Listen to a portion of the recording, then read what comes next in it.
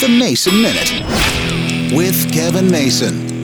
Here we are, the third day of August, and so I start thinking, even though I don't have kids in school, kids are going back to school here shortly. So when I'm out and about, I got to worry about school buses, or I've got to worry about Vanderbilt coming back to school, so it messes up with my mailbox. What I didn't realize, again, because I don't have kids, one of our county schools started back on Monday. August 1st, the kids were back in school, and I'm just kind of confused. I just don't understand why summer vacation is now May, June, and July, rather than June, July, and August. Now, I know in the olden days, back when I went to school, the reason we didn't go to school in June, July, and August, those were the three hottest months of the year, and our schools didn't have air conditioning. And that's how old my schools were. They all had windows that opened, so you couldn't have the kids there in those months. I know all my nieces and nephews start going back in a week, and then 2 weeks, and I think 3 weeks, and that includes everybody from the college-age kids all the way down to the kids in kindergarten. It's kind of funny how school has changed over the years, but it really hasn't changed. But man, going back to school on August 1st, that's just cruel.